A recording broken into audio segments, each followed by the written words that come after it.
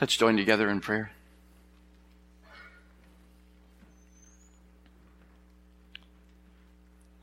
Our Heavenly Father, we thank you that as your word directs us today to some thoughts about what the older men are to be taught, thank you that it's not a message just for older men, but it's for all of us, because what they're encouraged to do and to be is something that all of us are as well.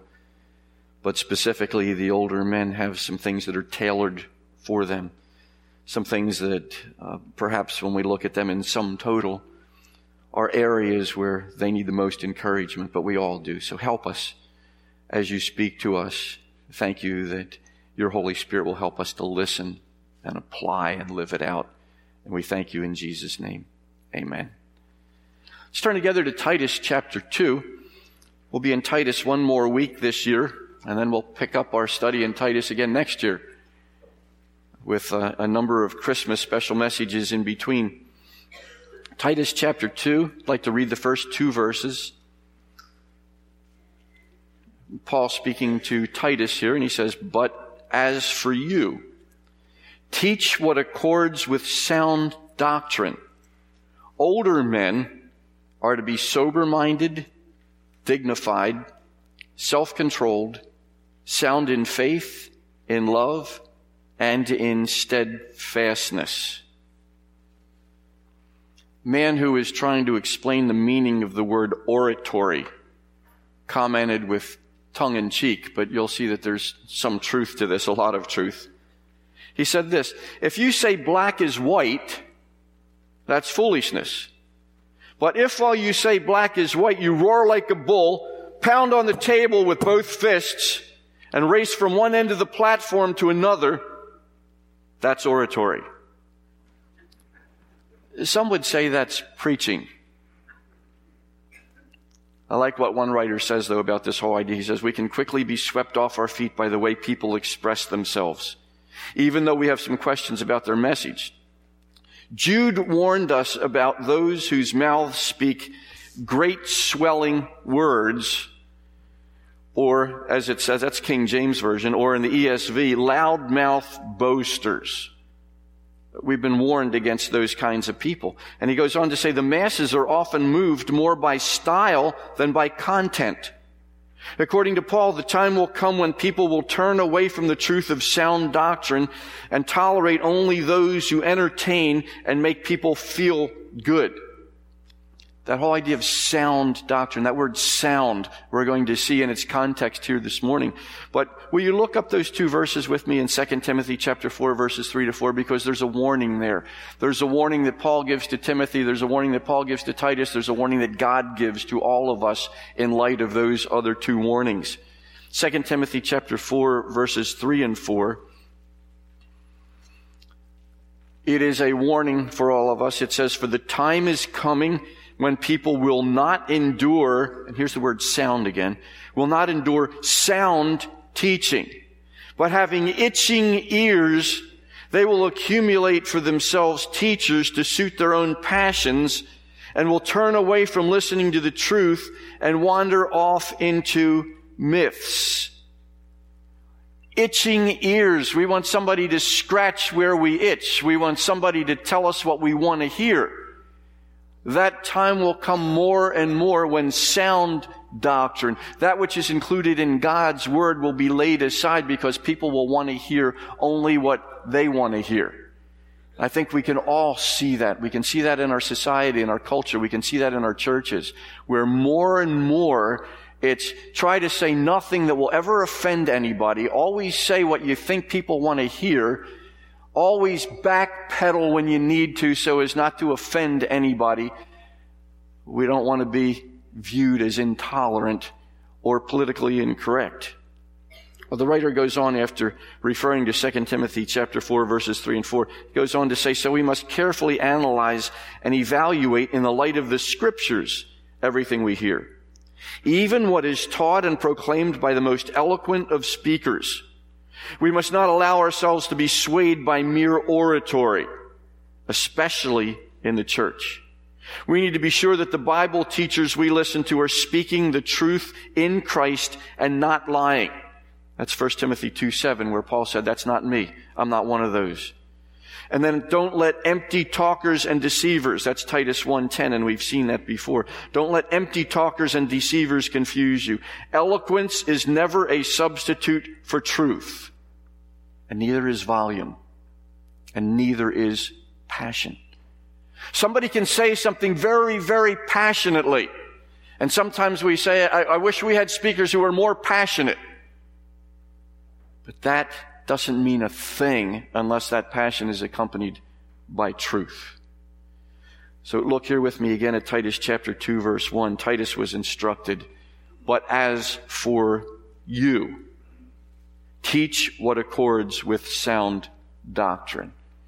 As for you, you can see on the screen, if you're able to see the screen, that the you is emphatic there. It's emphatic in the scriptures here. It's an emphatic position in the Greek language. The you is in contrast with those who have been spoken about already in chapter 1. The Pharisees, the legalistic, Gnostic, false teachers described at length in chapter 1, verses 9 through 16. If you go back with me to chapter 1, verse 9 for a moment. A mark of the elder or overseer, the church leader, a mark of them, must be able to give instruction in sound doctrine. That's what it says in verse 9. And also to rebuke those who contradict it. No, we're not always trying to just keep the peace and not hurt anybody's feelings. If somebody's bringing something that's not true, that individual needs to be confronted. That's exactly what it says. Needs to be rebuked. Why? Look at verse 10.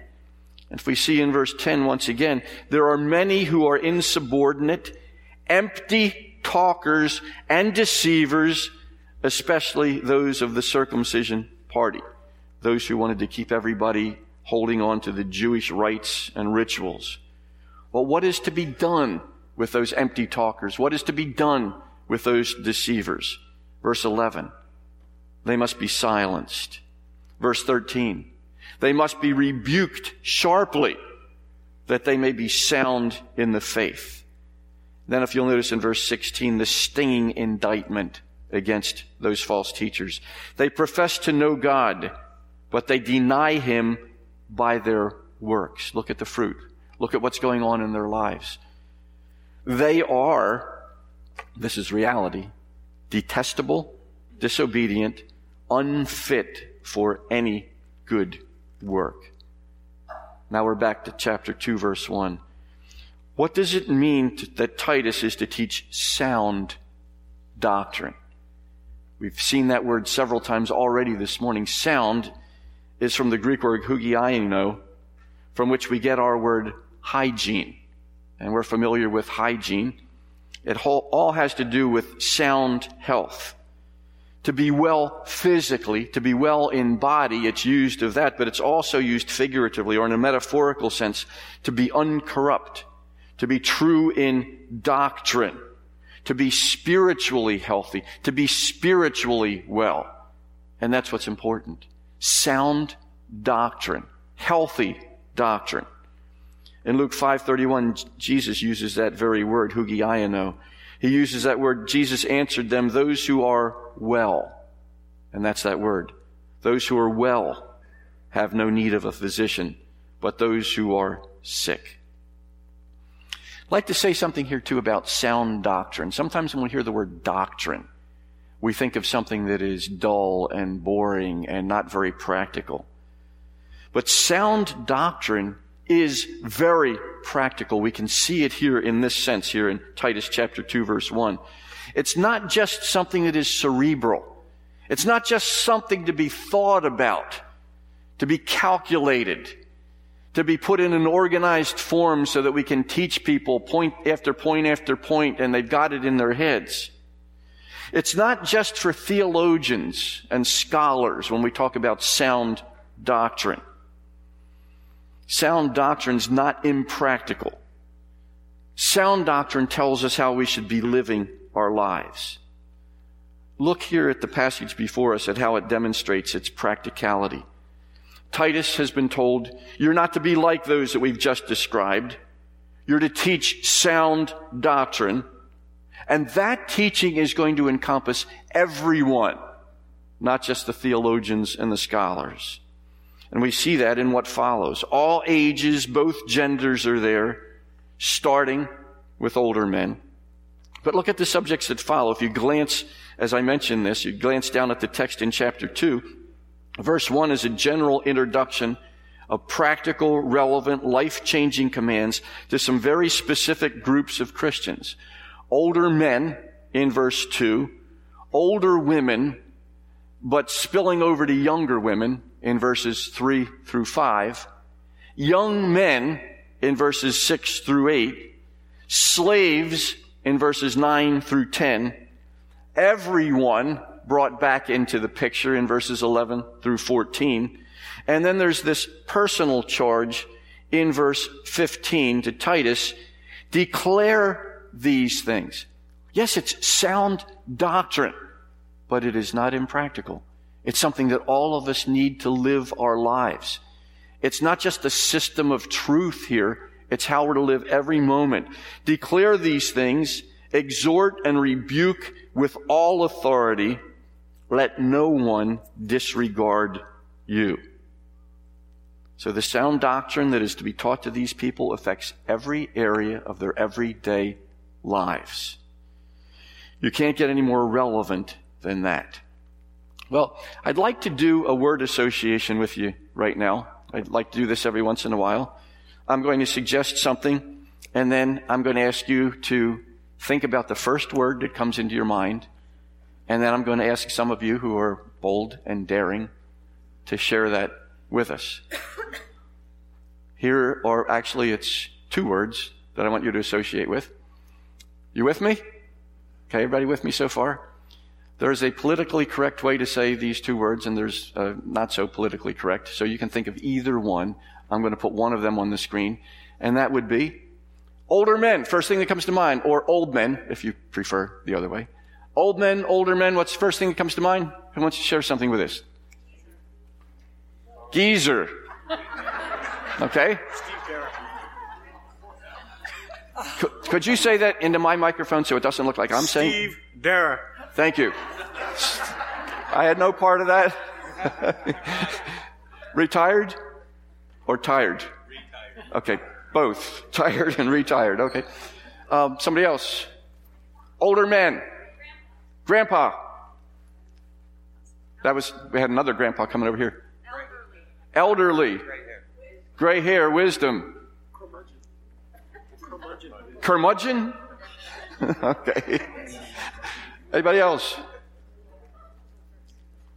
Okay, now, you have to be honest with me. Anything like this come to your mind? Anything like that come to mind? Put your hand up if anything like picture's worth 1,000 words. Any similarity that this figure has to our sometimes percussionist up here is strictly coincidental, or to our building administrator, or what's his title? I forget. Anyway, it's all coincidental. Coming with that picture are a lot of words. Crotchety, cranky, grouchy, stern, severe. This is what we don't want to come out of this passage for us. The antithesis is here before us. So we're going to look at the teaching with regard to the older men that's in accord with sound doctrine. Titus was given that charge. This is sound doctrine, but it's very, very practical, and we're going to see that in just a moment. The word for older men was used in ancient Greek literature of men as young as 50. Somebody say young as 50. Young and 50, those two words don't correlate in my mind. It's the Greek word presbytes, different than presbyteros. Presbyteros is the word for the office of elder. This is presbytes. It's similar, but it's talking about older men. It's used twice in the New Testament. It's used once in Luke chapter 1, verse 18. And Zacharias said to the angel, "How shall I know this? For I am an old man, and my wife is advanced in years." I'm an old man, he said, and the scripture bears that out, way beyond childbearing years. And in Philemon chapter 1, verse 9, the apostle Paul makes a claim to being an old man. He says, "Yet for love's sake I prefer to appeal to you, I, Paul, an old man, and now a prisoner also for Christ Jesus." So Paul was in his 60s at that time, and he claimed to be an old man then. So that means, biblically, when we're talking about older men here, we could probably be on safe ground to say that's anybody 50 years of age and older. But I know some old men in their 30s, don't you? I know some older men, anyway, in their 30s. And if all goes well, and the Lord spares you, every male in here at one time or another will be an older man. So this is relevant. It's also relevant because some of these same qualities are listed for all of us, regardless of gender and age, all throughout the Scriptures. So this is just a reminder, particularly for the older men, who may need the reminder more often maybe than some of the rest of us, for these particular virtues. 6 of them that are to be reinforced with the older men. The first one is to be sober-minded, it says.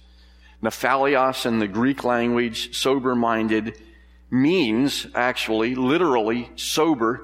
That was how they used it at that particular time. Abstaining from wine, that sense. Clear-headed. In a metaphorical sense, it means to be sober and wary, to be cool and unimpassioned. It doesn't mean you can't have passion, but not in the bad sense, not in the overboard sense.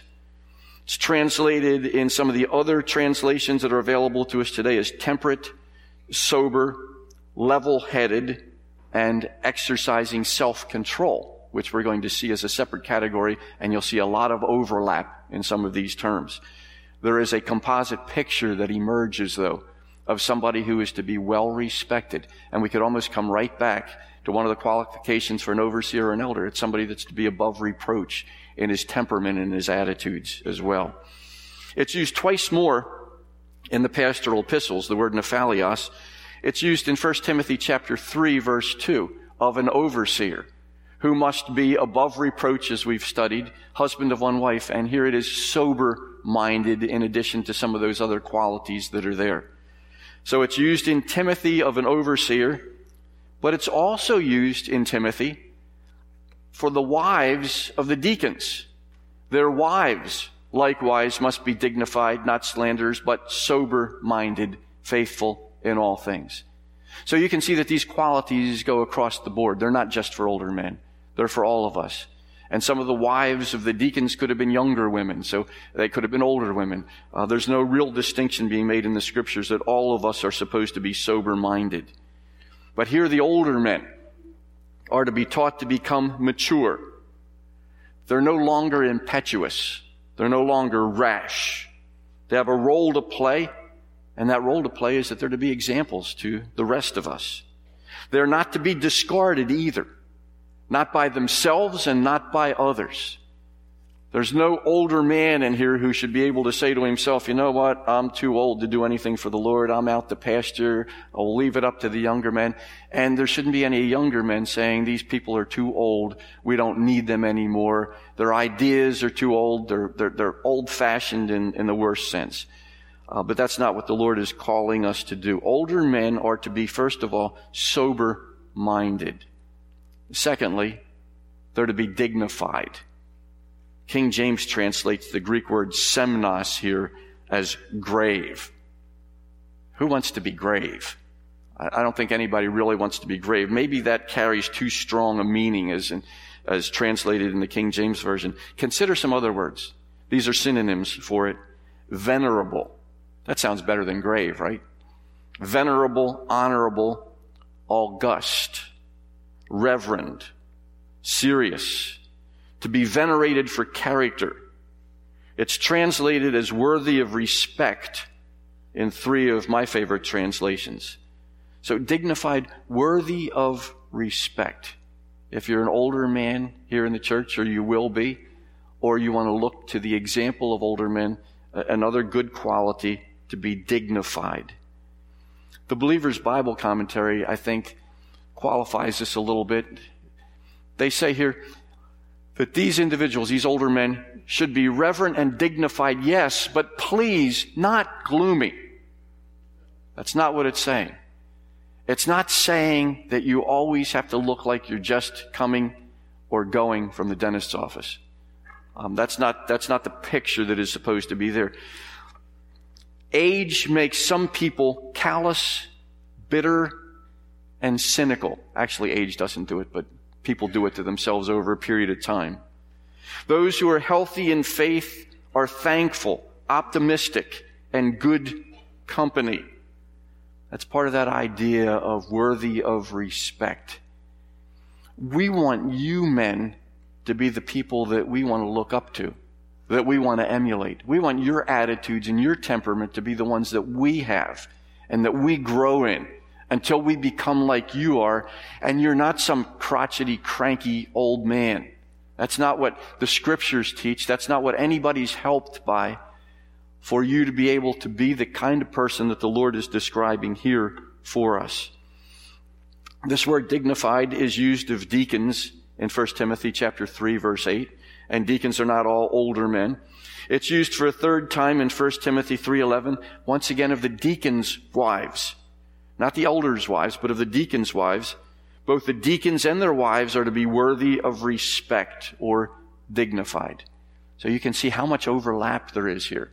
And even though older men are being addressed, the same words are used for all of us in the Scriptures.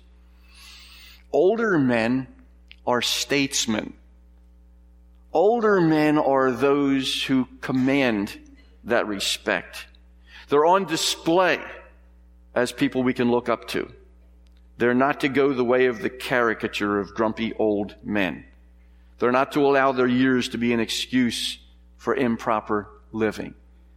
Yeah, I can speak my mind. I can say whatever I want to say. I don't have to be at all tactful any longer because I have an excuse. My excuse is that I'm old. And old people can get away with that sort of thing. No, older men have choices. Do you want to be pitied, ignored, or respected? That choice is yours. Older men are to be taught to be worthy of respect. So far, older men are to be sober-minded, they're supposed to be dignified, and they're also supposed to be self-controlled. Greek word sophron, meaning safe or sound in mind. And then we've got that word sound again that floats through almost everything that is here. Sane, some people classify this, in one's senses. Somebody who is in his own senses. Curbing one's desires and impulses. Possessing self-mastery in thought and judgment. It's translated elsewhere as sensible or to live wisely. It's being able to put the brakes on or shift to a lower gear when our selfish desires or hormones are stepping on the gas pedal. Do you see that picture in your mind? Let me say that again.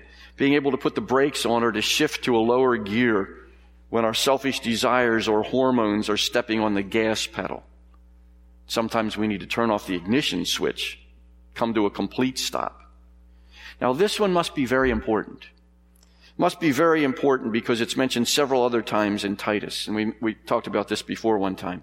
If you look at verse 8 of chapter 1, the elders are told that they're supposed to be self-controlled. Chapter 2, verse 5, older women teaching younger women to be self-controlled. Chapter 2, verse 6, regarding the young men, they're supposed to be self-controlled. Chapter 2, verse 12, regarding all of us, we're all supposed to have that self-control. Obviously, God recognizes that we are skimpy on brake fluid in our lives.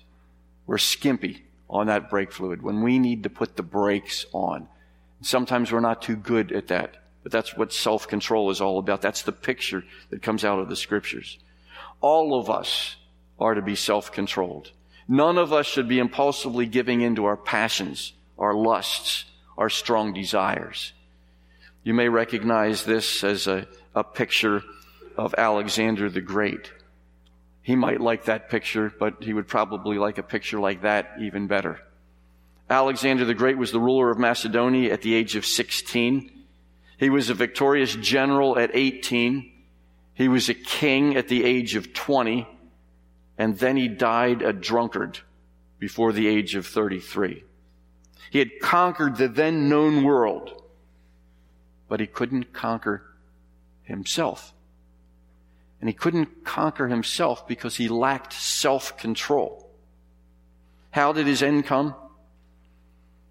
He began a second night's carousal with 20 guests at a table in Babylon. He drank to the health of every person at the table. After that, he called for Hercules' cup, which had a huge capacity. Filling it, he drank it all down, drinking to Proteus, a Macedonian in his company. Then he pledged to him again in the same extravagant cup and instantly fell to the floor.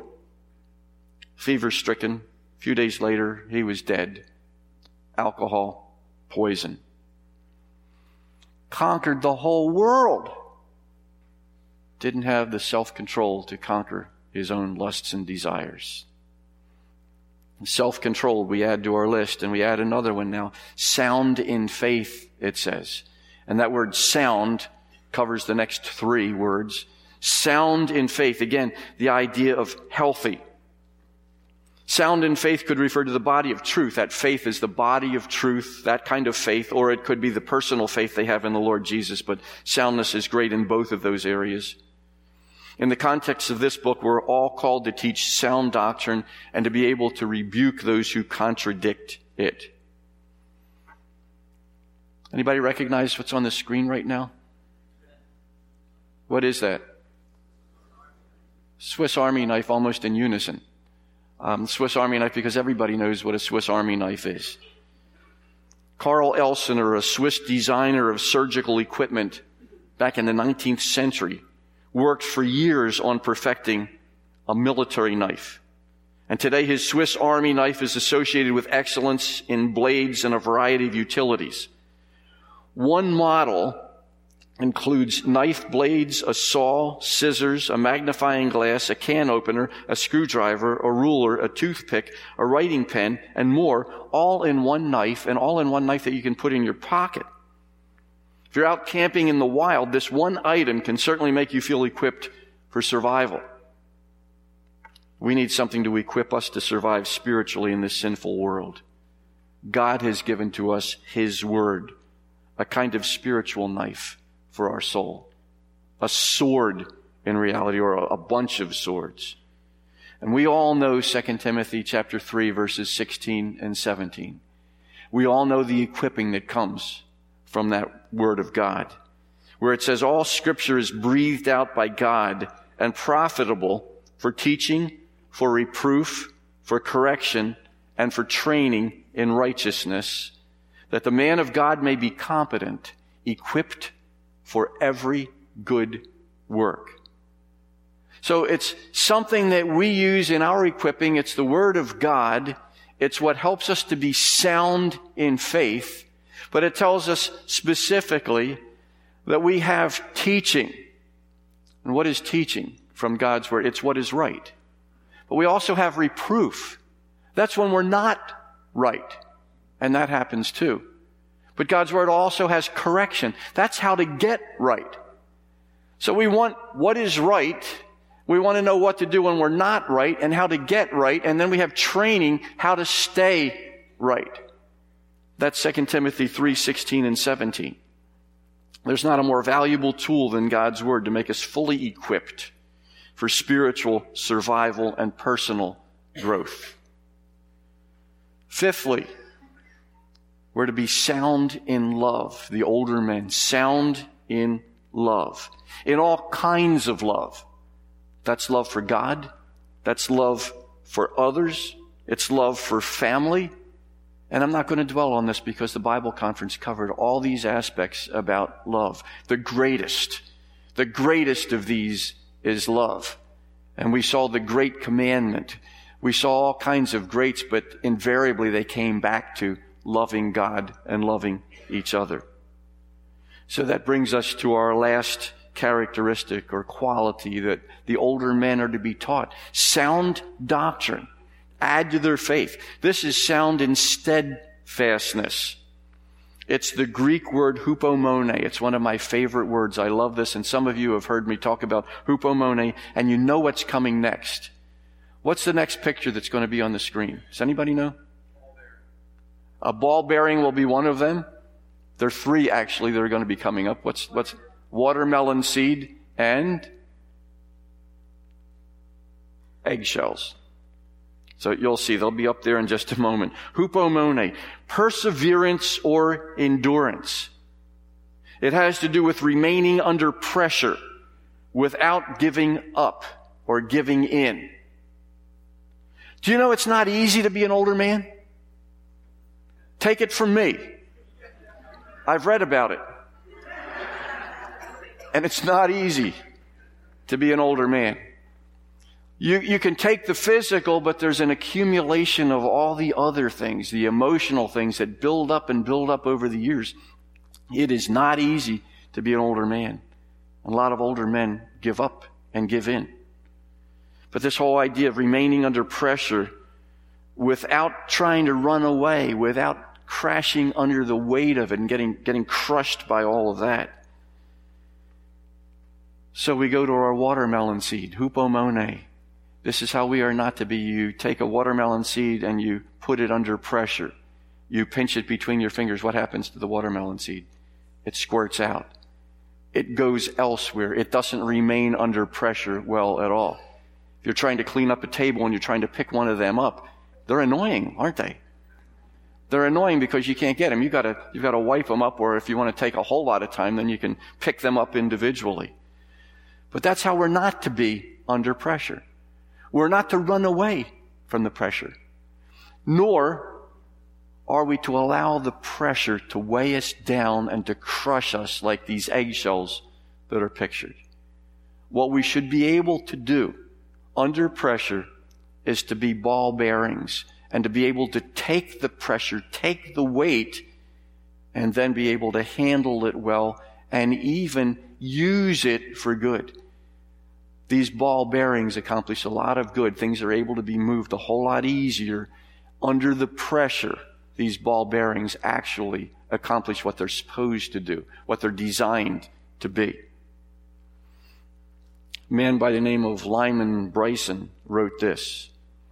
He said, "The error of youth is to believe that intelligence is a substitute for experience, while the error of age is to believe that experience is a substitute for intelligence."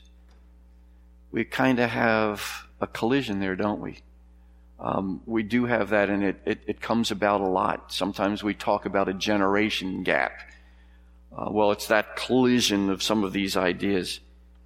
I'd like to suggest for all of us, this is God's Word. It's addressed to help us in the church, in our lives, in everything, every place we are. In our churches, we need the optimism and enthusiasm of youth, and we need the experience and the wisdom of age. One tempers the other, and we need to be on the same team. We don't need to be combatants. It doesn't have to be, here we are on this side and here they are on the other side. We need to be working together. This teamwork. So let me say this. If you're an older man, please don't quit on the rest of us, because the rest of us are not like you, probably, at this stage of your life. If you're not an older man, don't quit on us either. We need you. We all need each other desperately. And we're going to be seeing some qualities that are going to be given to each one of us. But as for you, Titus was told, teach what accords with sound doctrine, not dry paperwork, book learning only kind of things.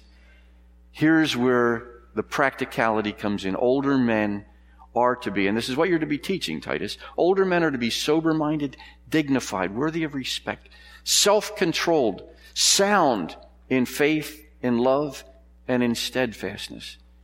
We need that in the church. We need that in our homes. We need those people to look up to. Let's pray together.